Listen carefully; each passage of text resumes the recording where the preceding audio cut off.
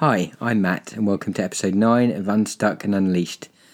And today we're going to be talking about the delivery process and, more specifically, how I break our work down through a delivery process. So I always, through a lot of trial and error, use an 8-week delivery time box. So that time box consists of a initial kickoff with the whole of the delivery team. Then we have a 2-week design period, followed by 6 weeks of develop and test. So that makes up our 8-week time box. And then we will deploy, obviously. And then we have a 4-week evaluation period where we test, or we look to see whether the MVP that we've created has met the KPIs that we specified. So let's just dive into the next level of detail.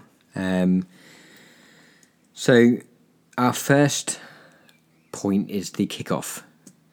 So what do we do in the kickoff? So the kickoff is where we will share the outcome that we're working to with the whole team. We will brainstorm the tasks that we need to do in order to achieve the outcome, and then we will define the KPIs. What does it mean for this evaluation, for this MVP to be successful in the evaluation period? We then move into the design phase. So this is the 2-week period where the design and the UX team will come up with a solution to meet the outcome. And the development team will look at any infrastructure code or any of the supportive code that they need to be in place before we move into develop and test, where we will be focused on delivering the solution code. And the solution code is the code to support customer interactions. Now, because the develop and test phase should be focused primarily on the solution code, this is where our concept of accelerators comes in. So this is what we're looking at in terms of the design process. So, from a UX and design point of view, it would be the interactions that we have in our design system. And for the developers, it will be any framework code that they have that we know works on other projects, which we know will support the outcome for this project.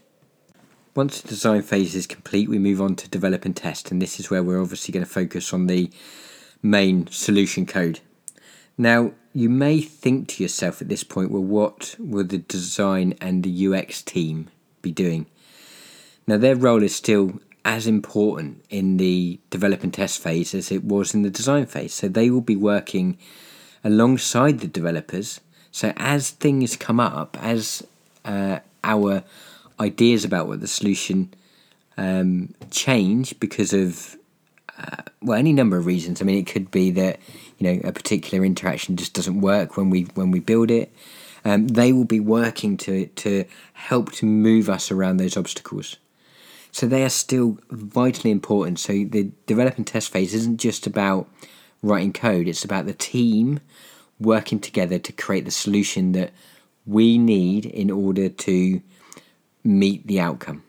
So once the develop and test phase is complete, we move on to deployment, and that's basically what it says on the tin. So this is where we make our application available to our customers. There are occasionally times when you will finish this delivery period and you won't be able to release the product live. But that doesn't mean to say that we shouldn't act as if we are going to make this live. One of the things that I always have in the back of my mind when building any product is if we were told that our budget was going to be cut at the end of this delivery period, what value will we have returned to the business? What value would we have created for our customers? So this means that we're always focused on having something to release at the end of every delivery period, which is why we have 8 weeks and not 2 weeks as in a standard sprint process, because I'm not interested in time boxing to a feature delivery of software. I want to time box to deliver value to the customer. And actually, most sprints go for 3 or 4 cycles, so that tends to work out to be 8 weeks anyway. So all I'm doing is just not breaking the work down into those 2-week sub-cycles. Anyway, once we've deployed and we have got the app live, we move into the evaluation period. And this is basically where we're watching the product being used and we're checking the KPIs that we established to see whether the product is landing or not. And it's at this point, once we've gathered those KPIs and we've evaluated the product performance, that we will decide if we're going to enhance, pivot, or abandon the product. So that's the high-level overview of my delivery process, which has been the culmination of many, many years of testing and learning and seeing what works.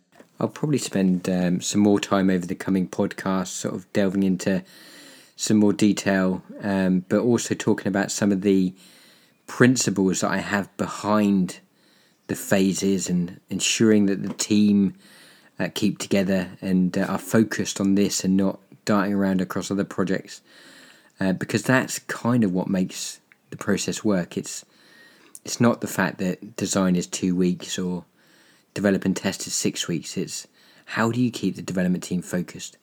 But you do need to give your stakeholders, to give your clients certainty about how you are going to go from idea to execution, which is why I've created the process that I've created. Anyway, I hope you enjoy it. Please let me know if there's anything that you agree with or disagree with, and I will see you in episode 10.